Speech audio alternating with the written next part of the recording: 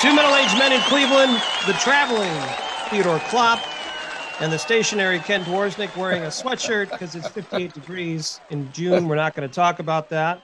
We're going to talk about nice, positive stuff in the Cleveland area. Ted, how the heck are you doing, my friend? Oh, I'm fabulous. I'm fabulous. I'm headed to Florida, so yeah, life is good. Well, that is always a good thing. So a little R&R. I know you got a little work with that. So safe travels as always. Thank you. So, Thank you. Ted, I know we have a big show. We have We a do. guest. We do have a guest, which We is do have super again. We have exciting. two of them. That's unbelievable. We go from nothing to two. That's Yes. great. And Dusty Sloan. But I wanted to take some time at the top of the show. I have another rant, if I can Oh have boy. maybe 2 minutes. Please. The floor is yours.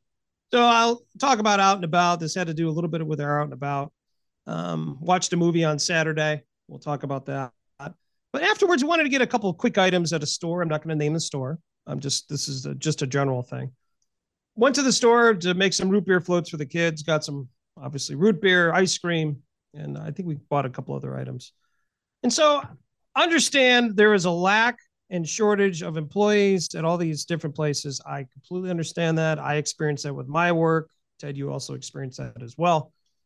But at times it seems as though the decisions that are made kind of really don't make sense when it comes to how stores are run or things like that. So we were ready to check out. This was at 3 o'clock on a Saturday. A lot of people there. It was pretty crowded. I was in the Rocky River area. And after we were done, we're trying to pick a line. They didn't have any self-check. What I usually do is I'll usually go to the customer service area to check out quickly. No one was working there. And so I look down the different lanes, only one register was open. Mm. Where then, as I go down the line to stand in line, I was like I don't know, the seventh person there. And one lady was very nice. There's only a couple items. And this went on for 15 minutes. And finally, there was somebody in the service area that came in there. So we actually ended up checking out and walking out.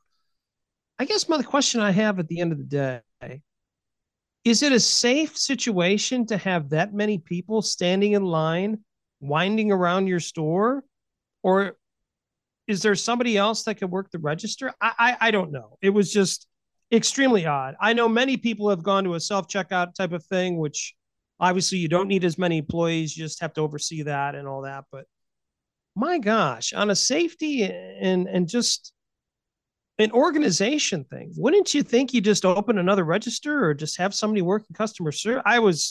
I was completely floored. It was a very odd experience there. Very That odd. that sounds illogical, but yeah, I agree with you. What's wrong with self checkout? Yeah, that's that to me. I know there's money involved with that, and obviously you got to spend some dollars, which I completely understand, and not everybody can do that. But my gosh, and once again, I understand I'm going to have to wait on certain things. That I have no issues whatsoever. But there were employees there working, and I'm not sure what they were doing. And the manager was there, and there was three other people there. So I don't know if they had a shift change or what, but I myself just stood there and said, well, this is the way it's going to be. But I know other folks, not my party, but other parties they were not pleased. I'll leave it at Not that. pleased. No. We saw some little bit of as I call it, a little bit of a derangement that was going on from some folks. Okay. As you can imagine. So, Well, I have a this is even more good news for our area. I don't know if you're familiar with the personal finance website Wallet Hub. I have heard of this. Yes. Okay. All right. Well, they put together a ranking, a report of the best and worst places to raise a family in 2023. Oh my. Okay. They looked at 182 of the largest U.S. cities in the following areas. They looked at family fun, health and safety, education and childcare, affordability, and socioeconomics. Okay. Okay. Based on this study, Cleveland is the worst city in the country in which to raise a family. The worst. Worst. Oh my. 182nd. Wow. You need to get Jen Brasnovich on here. Get her. Oh, I think Jen would change their mind real quick here. That's The, interesting. I'd like to know more of the information and all that kind of stuff. That's a bit surprising, specifically when you talk about cost of living. Our cost of living here compared to other cities is pretty doggone good. I will say that. So they looked at 45 metrics, which included everything from sports fan friendliness to cost of living. And some of the ones where Cleveland scored the worst were separation and divorce rate. Cleveland's last. Good. Percentage of two-parent families. Cleveland's next to last. Percentage of families living in poverty. Cleveland next to last. Cleveland ranked 177th in median family salary, 169th in unemployment rate, and 168th in violent crime rate per capita. Yeah, this I'm sure we'll get Mayor Bibb on after we talk about this. The best place to raise a family of the 182 cities rated, Fremont, California. Wow. Some other big cities in Ohio, Toledo ranked 161st, Akron 154th, Cincinnati number 100, and Columbus, the best of the big cities in Ohio, they ranked 66th. That's interesting. Yeah. That's interesting. Well, a lot of those that they have and the base that where they're doing that, am I surprised if it's based on those types of things? Probably not, but I think many of us realize that there's other great reasons to be here in the Cleveland area and all that stuff. So I'm surprised. Well, obviously there's always room for improvement, right, Ted? We can always improve, always get better. Well, we're going to try to make this show better than that information, at least with the way we started here with that depressing story. We've got some other stories. Our overachievers have gone to the dogs. Our good news is going to get measured in pennies. And comedians Jason Chatfield and Scott Dooley are here. They have a new book out called You're Not a Real Parent Until. So, Ken, you and I are going to find out if we're real parents. And now, a woman's perspective. What do most men consider a gourmet restaurant? Any place without a drive-up window. This has been a woman's perspective.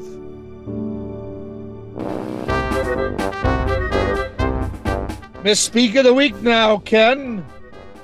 Yeah, want to take a guess as to who we're talking about? No, you don't need to guess. President Biden was in North Carolina last week talking about workforce development. That was after thanking some people, or at least trying to. I want to thank everyone at Rocky Mountain City Council, Nash County, excuse me. What? You want to hear that again? I think I might. Excuse me. I did not edit that. That's what the man said. What was the Looney Tunes character? Porky Pig. That's a little bit of like that. Oh, the poor president. Oh, my. Now, he also made an appearance with Britain's prime minister, during which he talked about globalization. Look, the global south, there are going to be 1 billion people in Africa very shortly. 1 billion. 1 billion people in Africa, says President Biden. You know what the problem with this is, Ken? Oh, I have a feeling that number's wrong. Well, Africa surpassed 1 billion people for population in 2009. 14 years go by quickly. Hey, you know. Once again, I have respect for the man. He's our president. These types of things could all be changed if his press people would just help him out. We all know this. They just make him look so foolish. It's unbelievable. Well, we have a great segment. Let's be honest. That's really all that matters. You know, I mean, it'd be nice if he were a little, I don't know, more well-spoken, but we wouldn't have a segment. So thank goodness, because that is the Misspeak of the Week.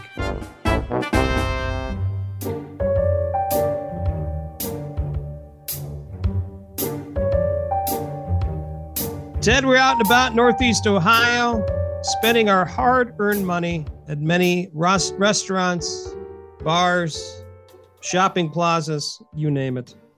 My highlights for out and about the past couple weeks, took in a movie with the kids. We saw Guardians of the Galaxy 3. We're at the Westwood Town Center in Rocky River. Great theater. They do a really nice job there. Very clean, very easy to get in and get out. My only complaint, not with them, but overall, this movie was PG-13. I was excited to see it. I've seen the other Guardians of the Galaxy. Really kind of sketchy language. They're dropping the F-bomb and all that stuff. Oh, I was not ready for that. So I guess word to the wise, you really got to dig deep in why a movie is PG-13. And I guess you can't use the F word in PG-13 movies. So there you go. Found that out as well. I have a tip for you. Ready? Go to the site Common Sense Media. Okay. Common Sense Media. They'll give you a review from a parent's perspective, and they'll tell you, they don't say, oh, well, this movie's bad because. They just make you aware, hey, here's some of the language. Here's some of the subject matter that you as a parent want to be aware if you're taking a kid. Common Sense Oh, that's Media. really good. Great site. Great site. That is great. Well, look at this. I'm glad I brought it up. Now I have There the you go. information. I'll do that in the future because, yeah, it's uncomfortable when you're sitting next to your Exactly. child and you hear the F word. Like, oh, wonderful. Okay, very cool. So took in another Guardians game. My record watching the Guardians at Progressive Field is 3-2. I went to the contest where Jose Ramirez hit 3 homers in one game. That was exciting. That was very cool. Versus the Red Sox. Before that, we went to City Tap, right downtown there, and then finished the night off with LBM, which maybe wasn't our best move, but that's okay. Not because it was bad. It's just, at some point in time, you have to stop. So we also took in golf. It's golf season, as you know, Ted. Took the kids out to North Olmsted Golf Club. I highly recommend that. I know you have a couple golfers in your family. Mhm. Take them out there. It's a 9-hole course. You can walk it.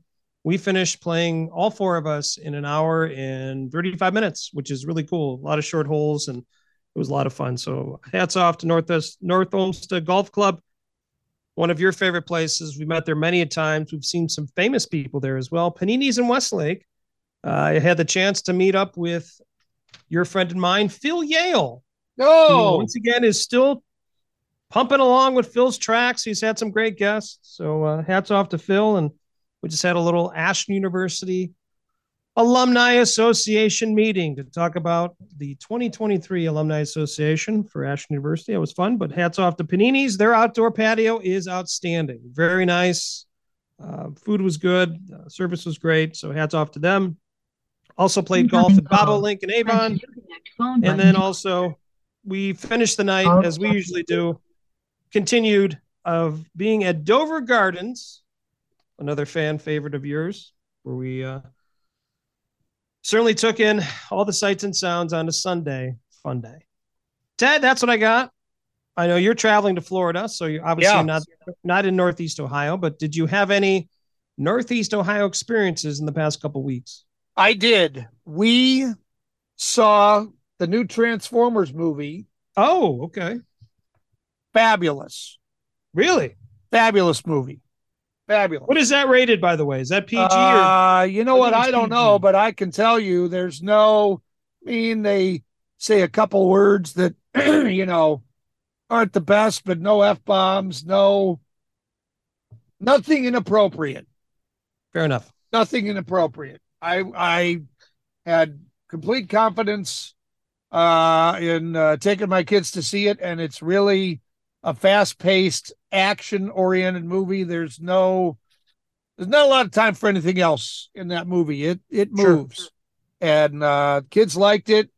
If you judge, I thought it was a good movie, and I'll tell you that the kids were engaged enough that there were 2 different times towards the end of the movie where things happened in the movie, and the kids applauded.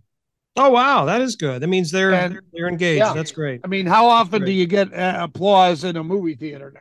Yeah. So that was good. Also took the kids. There's a program that you may or may not be aware of. It's called Kids Bowl Free. Kids Bowl Free. It's in the summertime at participating bowling centers. You sign up at whatever center you would normally go to, and they have specific times throughout the week that kids bowl free. That's awesome. That is great. Yeah. And that's the website, Kids Bowl Free. So there's another little tip. And so we took them and they had a great time. We also went to Golfland at Bia Sweetie on Brook Park Road. Yes. Had a great time golfing and had some ice cream afterwards. Great time. Great time. That's a great place. They really do a nice job there. I like that place a lot. It's great. My kids were confused because all of the holes had purple turf instead of green. They didn't want to call them greens. They said that we should call them purples. Interesting. Okay. Yeah. So there you go. There's we saw the Transformers at Cinemark in Valley View. Great theater. That is a great theater. Do a nice job. The other thing that I get frustrated by is, they used to have if you bought the free, the big bucket of popcorn, you get a free refill. They discontinued that during COVID. I get that. Yeah. They haven't brought it back. Yeah. I could piggyback off your experience when we were at the theater as well. The size of the popcorn container is also smaller with no refill. So that's where we're at now. I mean, I don't need it, but the kids do. So Right. We buy one bowl and we distribute it between. That's what we do. We do the same thing. Yeah. So there you go. There's my out and about. I love it, Ted. Well, thanks for supporting Northeast Ohio businesses. And we appreciate you being out and about. And all you listening to this podcast, get out there and support your local businesses. Thanks for being out and about. Blah, blah, blah. Blah, blah, blah. Blah, blah, blah. Blah, blah, blah. Blah, blah, blah. Blah, blah, blah. Blah, blah, blah. Our guests today are regular cartoon contributors to the New Yorker. They are also award-winning comedians known as Dooley and Chatfield. Jason Chatfield and Scott Dooley have a book coming out very soon. It's called You're Not a Real Parent Until. And Ken, you and I both know how much we talk about parenting on this show, so this was a no-brainer to have these guys on because I want to know if I'm a real parent. So Jason and Scott, thanks for your time. Welcome. What do I need to do to be a real parent? Well, we've got this envelope from Maury Povich, and we're going to open it at the end of the interview. You are the real parent. Oh, my wow. gosh. I think I'm nervous now. We're off to a cracking start. It's funny. Go ahead.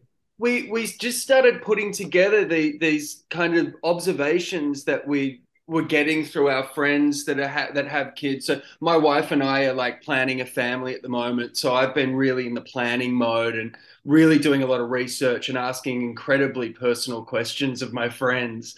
And all these themes started coming up of all these things that every parent can kind of relate to. So it became this kind of right place for our comedy. Sure. That's outstanding.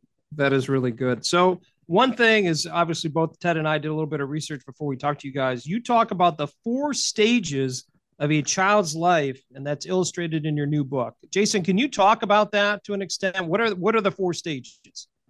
Yeah, well, the book kind of really insists on not just covering one stage of parenting, like, babies, and kind of really leans into the fact that you're a parent for life. You never really stop parenting. Even once they leave home, you're still calling them to check they're okay. The book begins with getting home from the hospital with the baby first night, and it goes all the way through to toddlers, tweens, teens, graduates, and the all grown up and beyond. So we very deliberately made these characters and from all sorts of different backgrounds, and wanted to make sure that the readers, whilst they're sort of standalone jokes in the book, there is a thread and a kind of narrative time arc throughout the book, so that you can see these kids grow into teens and then grow into adults and kind of be able to recognize them from earlier in the book. And I think that sort of helps sell a lot of the jokes as well. So, what are some of these observations? Give me some examples. There's been a few. One of them is, and this is actually based on something that happened to Jason's. Was it your niece or nephew? My nephew, yeah. Yeah, and the joke is, you know for certain your child doesn't have a future in hairdressing, and it was after. Well, the image Jason's done is, the cat's got hair cut and all the, dolls have them. But didn't your kid shave? Didn't your nephew shave his head or something? Yes, my nephew Zachary found his dad's beard trimmer when they were on vacation. And unfortunately for my brother-in-law, young nephew found the on button. And decided to shave his head, but not evenly, just one big streak down the middle. So he looked like a clown. He looks like a 4-year-old that couldn't quite commit to the Krishna lifestyle, like was interested. Yeah, halfway through he reached enlightenment and went, I'm good.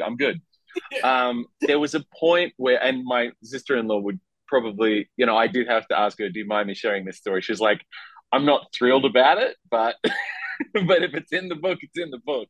So that particular one, you're not a real parent until you know for a fact that your child does not have a future in hairdressing. That might have been one of the first ones we wrote, I think, because visually it's such a funny image of the cat and the dog and the doll and the rest of the house having had chunks of hair shaved off it, the rug, and the mother just looking on in disbelief, and the kid looking quite proud of herself.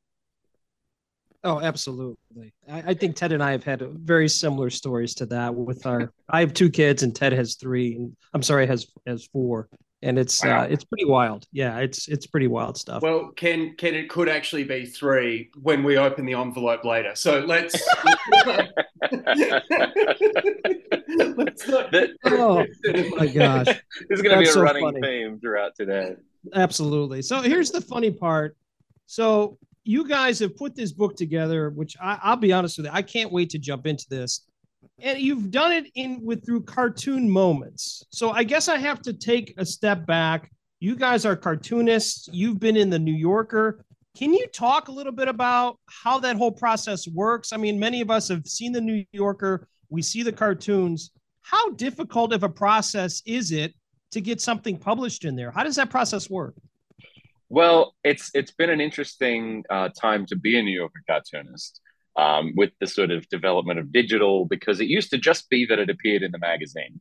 So you used to go into the magazine every Tuesday, you'd sit with the cartoon editor, he'd show them a batch of 10 cartoons, and they would say, no,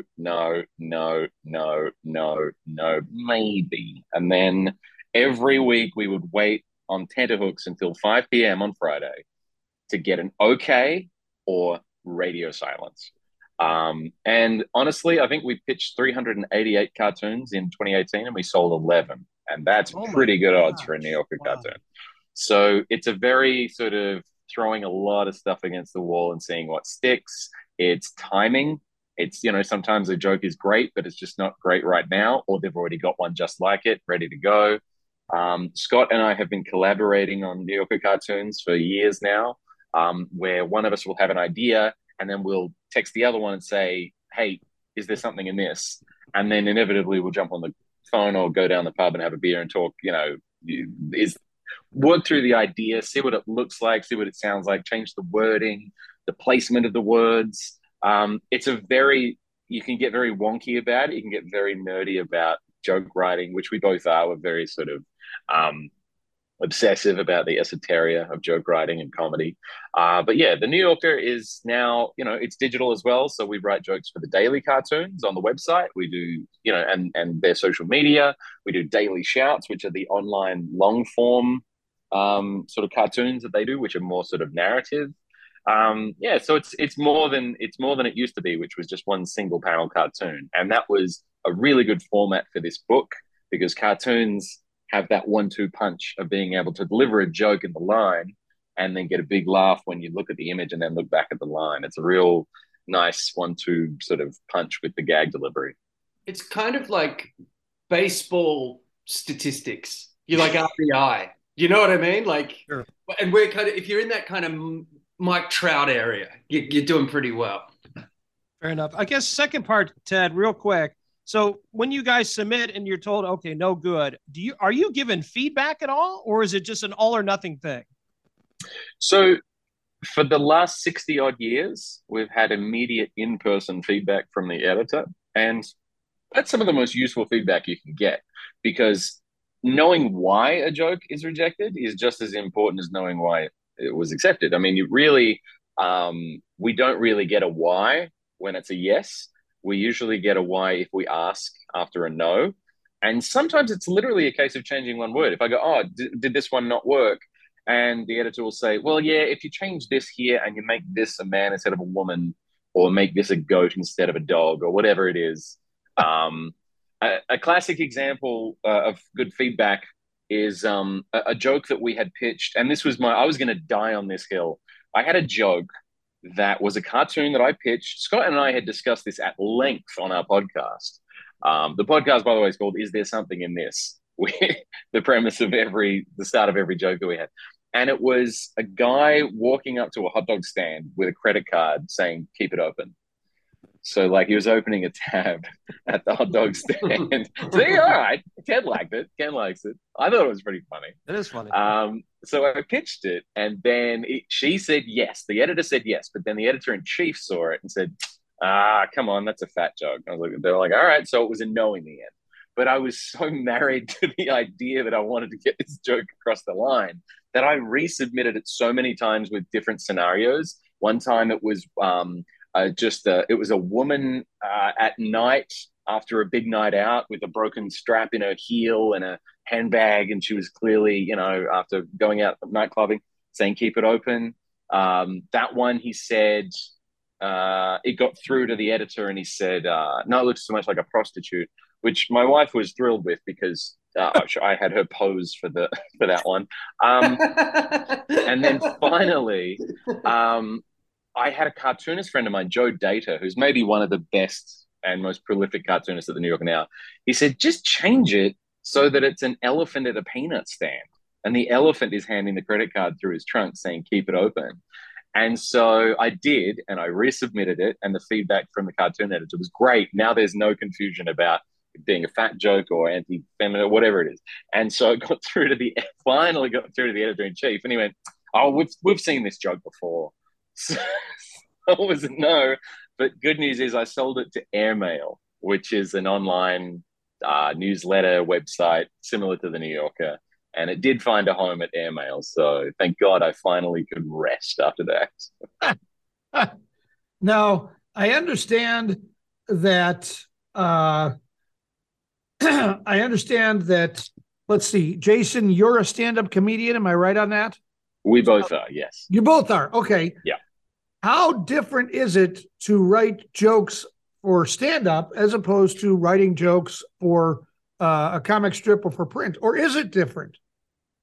I think there's a real similar. Maybe it's just the way we approach it, because we've both got a pretty similar kind of philosophy, I think. Sorry, that sounds so hoity-toity.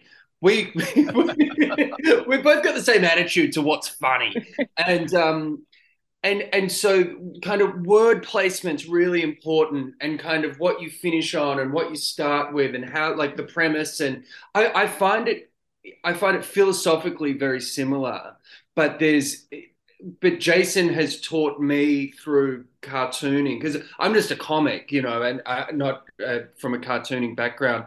There is a real science to it. You want the eye to kind of start at the picture, go to the caption, and then have to go back to the picture in order to get the whole story. So for me, there's a lot of similarities, but the specificities of the science is different. So Jason, you've kind of, what do you Yeah, find I mean, similarity? I get the question a lot because I've been doing a daily comic strip for the last 16 years, and that is as far from doing stand-up as comedy writing gets, because you've got maybe like 8 seconds, and it's in a newspaper, and it's so different than doing gag cartoons for the New Yorker, which is a totally different skill. And then stand-up, you get to control things like timing, inflections, you get to change your physical delivery. You can articulate differently. You can gesticulate. You can show instead of tell, which cartooning does have in common with stand-up. But there really is, and I'll stop talking after this because we could talk about this for hours. This is all we talk about. Really, it's the difference between, this is the biggest difference I know between how cartooning works with comedy and stand-up works with comedy. This is one of the biggest things is, and this is a name drop, so get ready. Jim Davis, who does Garfield. Oh my God, are you kidding? Do you think you were pretentious? Don't do this. Oh, no. I know a famous person. Watch, he does this all the time. All the time. My one famous friend. So Jim Davis, who does Garfield. Oh, does he? Tell me. Oh, wow. Do you know him?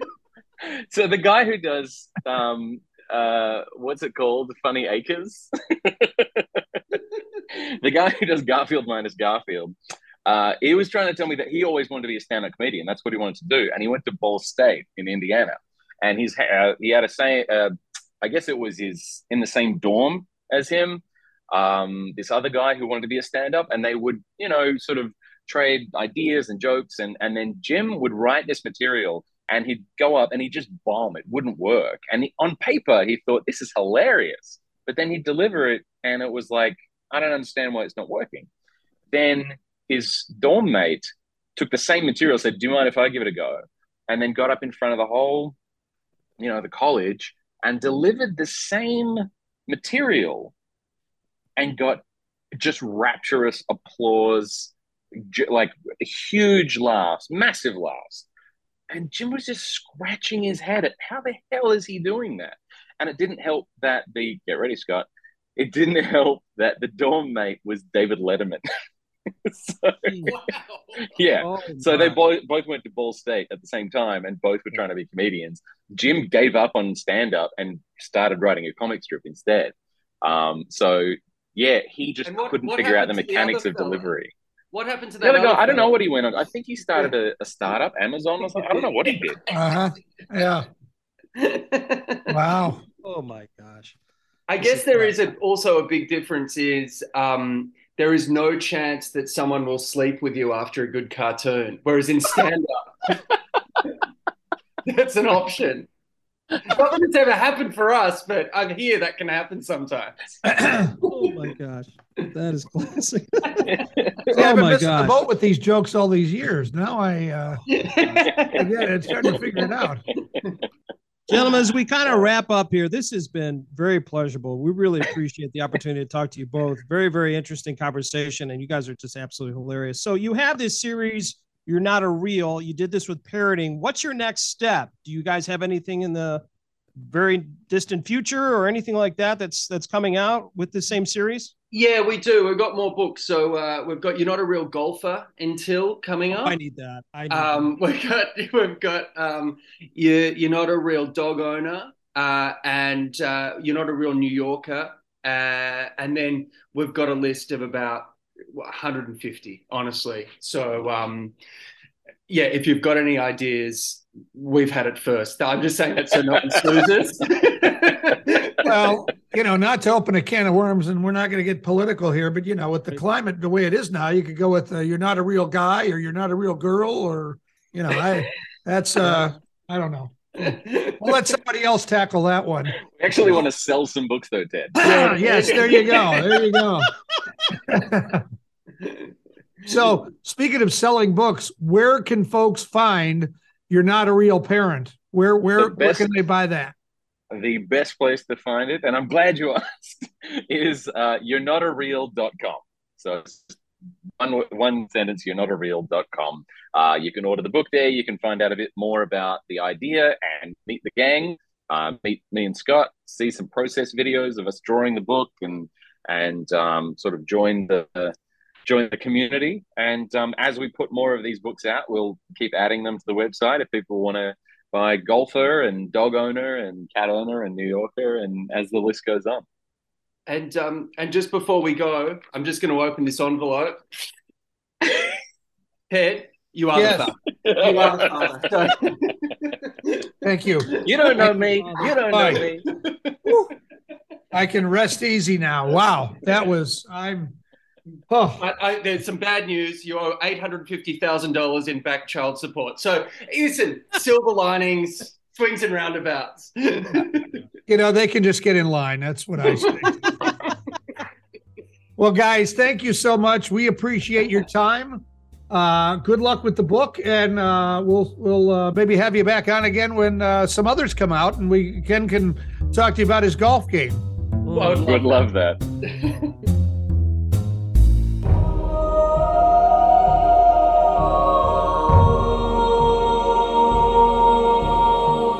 It's overachiever time, and this overachievement goes out to a Cocker Spaniel who set a Guinness World Record by using his mouth to deposit 23 coins into a piggy bank, and he did it in 1 minute. Leo is 4 years old and spent 2 years training with his owner to learn the talent. The previous record was 18 coins in a minute. Oh, he blew it away. Got those extra 5. Boom, right in there. Wait a minute. There was a previous record for this? Absolutely. Leo wanted it, took it down. Didn't even have it. Wasn't even close. Well, another dog has another world record. Zoe is a 3-year-old Labrador German Shepherd mix and is now the living dog with the longest tongue. Oh, wow. Zoe's tongue is 5 inches long. That, for comparison, is longer than a 12-ounce can of pop. No. Oh, my gosh. Wow. Yeah. German Shepherd mix. Nice. You might say some women might have a little trouble judging how long that is, but a 12-ounce can of pop would help. Yeah. With how long it's the Gene Simmons of dog tongues is what he's got. That's awesome. Good for him.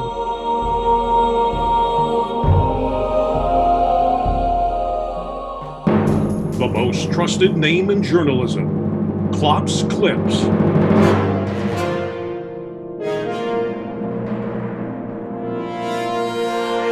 All right, Ken, here we go. England's Royal National Lifeboat Institution's Appledore Station was doing training exercises when they received word of 3 men drifting out to sea. A guy in a kayak towed the men close enough to shore for them to hop into the water and back to the beach. The RNLI guys later retrieved the boat, or more accurately, the inflatable duck that they were in, which wound up about 650 feet off of the shore before being pulled in. 3 men on an inflatable duck. Inflatable duck. Oh, my. They're lucky to be alive. God bless them. A woman in Britain is spending about $250,000 to turn everything in her home pink or shades of pastel. The 35-year-old is married with a daughter and has been working on the pink project since 2019. She's now investing in pink appliances and pink tile and more. She says that she wants the home to feel like a pastel-colored hug.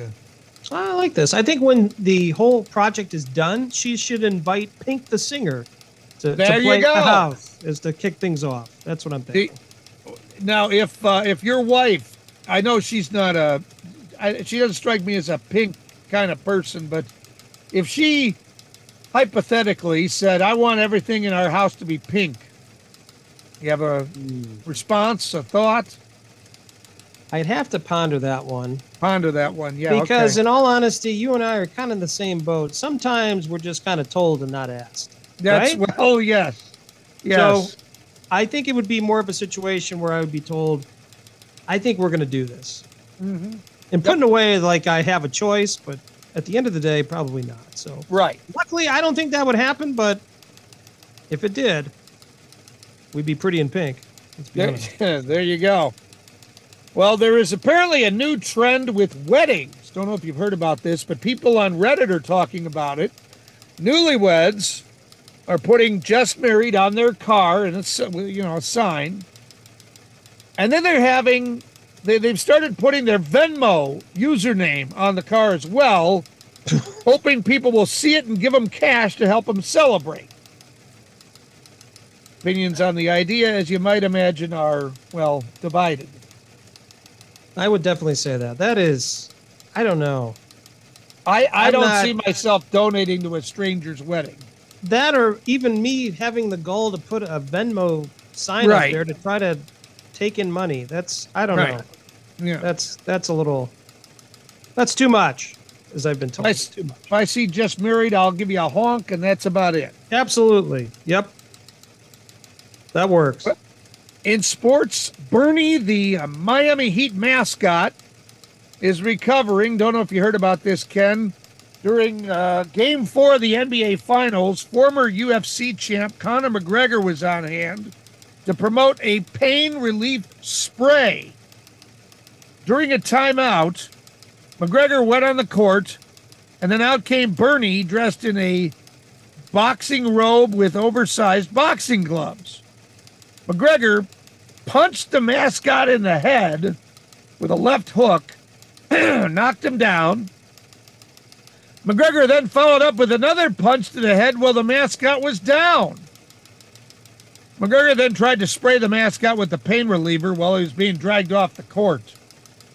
The man behind Bernie had to be taken to the hospital, and he's now he's resting at home. It seems like this just went a little too far. I understand what they're trying to do. Kind of a cool skit. I saw it, but I think Conor McGregor, who I think may suffer from a little CTE. Let's be honest. He went over the top too much, and if you look at the punches, you can understand why the guy had to go to the hospital. Both of those punches were pretty good, and I think the one that really got him is when he was on the ground and he punched him right in the head. That was Absolutely. not good. Not good. By the So way- hopefully that mascot's okay. The name of the Miami Heat mascot, Bernie, great name. That is Super. a great name. Perfect I name. think that's well done. I'm Ted Klopp. That's news to me.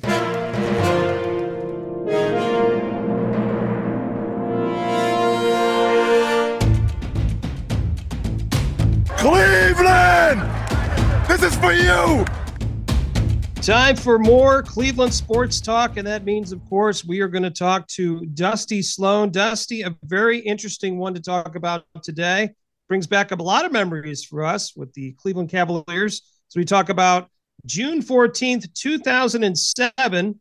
It was, of course, the NBA Finals. San Antonio Spurs edged the Cleveland Cavaliers 83-82 for a 4-0 series sweep. The MVP of that wonderful finals was Tony Parker. But what fine thoughts come to your mind when you think about the 2007 Cleveland Cavaliers finals against San Antonio? Well, unfortunately, not good ones, because unfortunately got swept by San Antonio. You talk about Tony Parker. What a series he had. Was 24.5 points a game, 5 rebounds, 3 assists. A lot of people, when you think in NBA history, Tony Parker is going to end up being probably one of the more underrated point guards in NBA history, but he certainly had a whale of a series against the Cavs that year. But luckily, the Cavs were able to.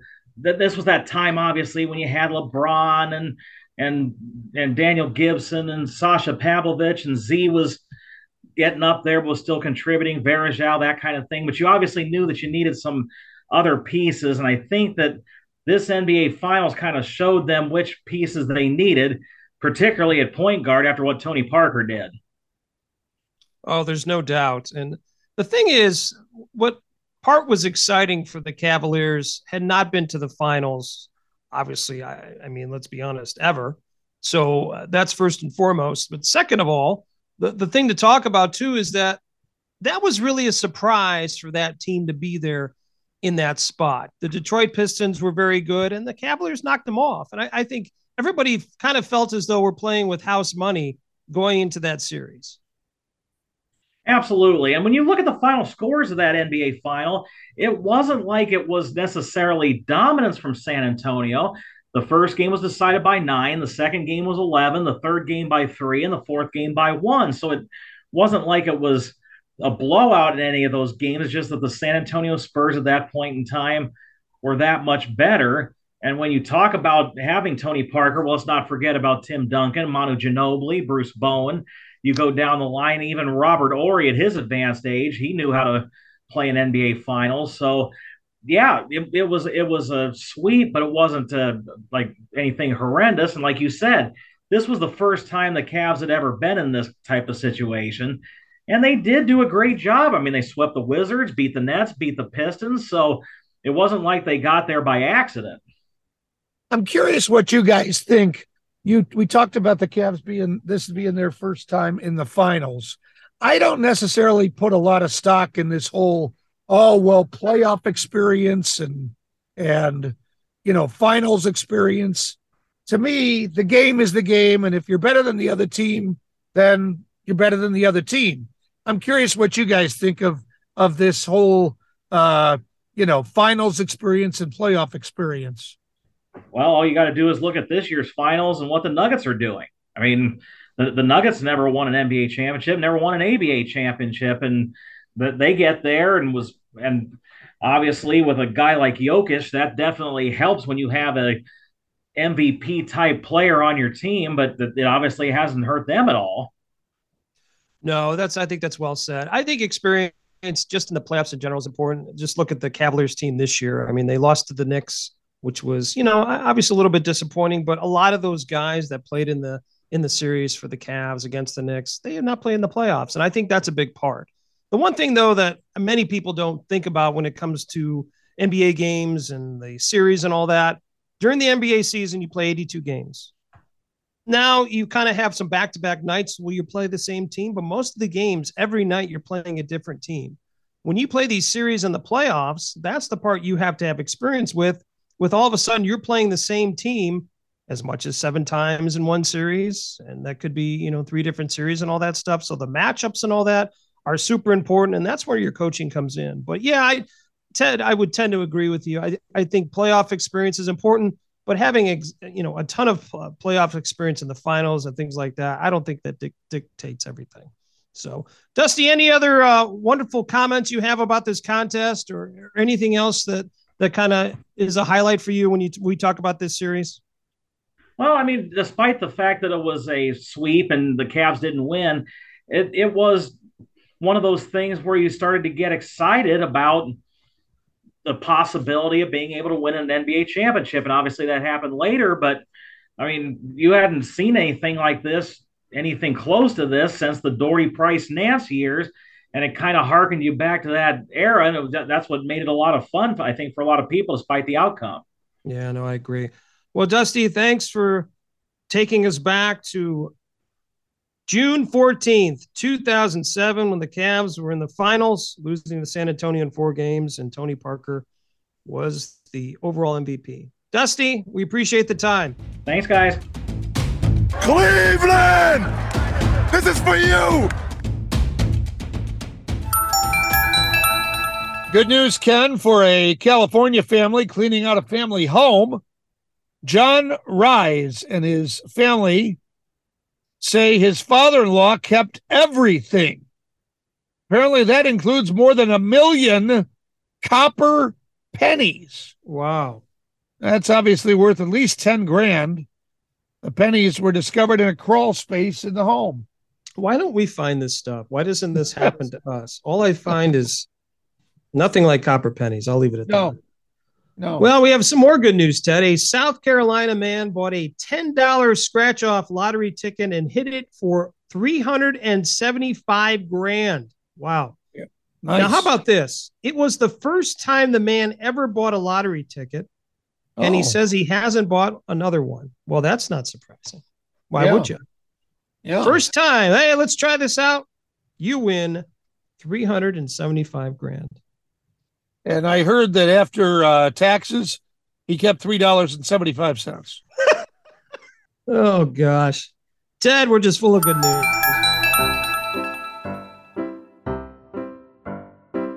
Oh, no, not a dad joke. What did the ship do when it got sick? I don't know what. It went to dock.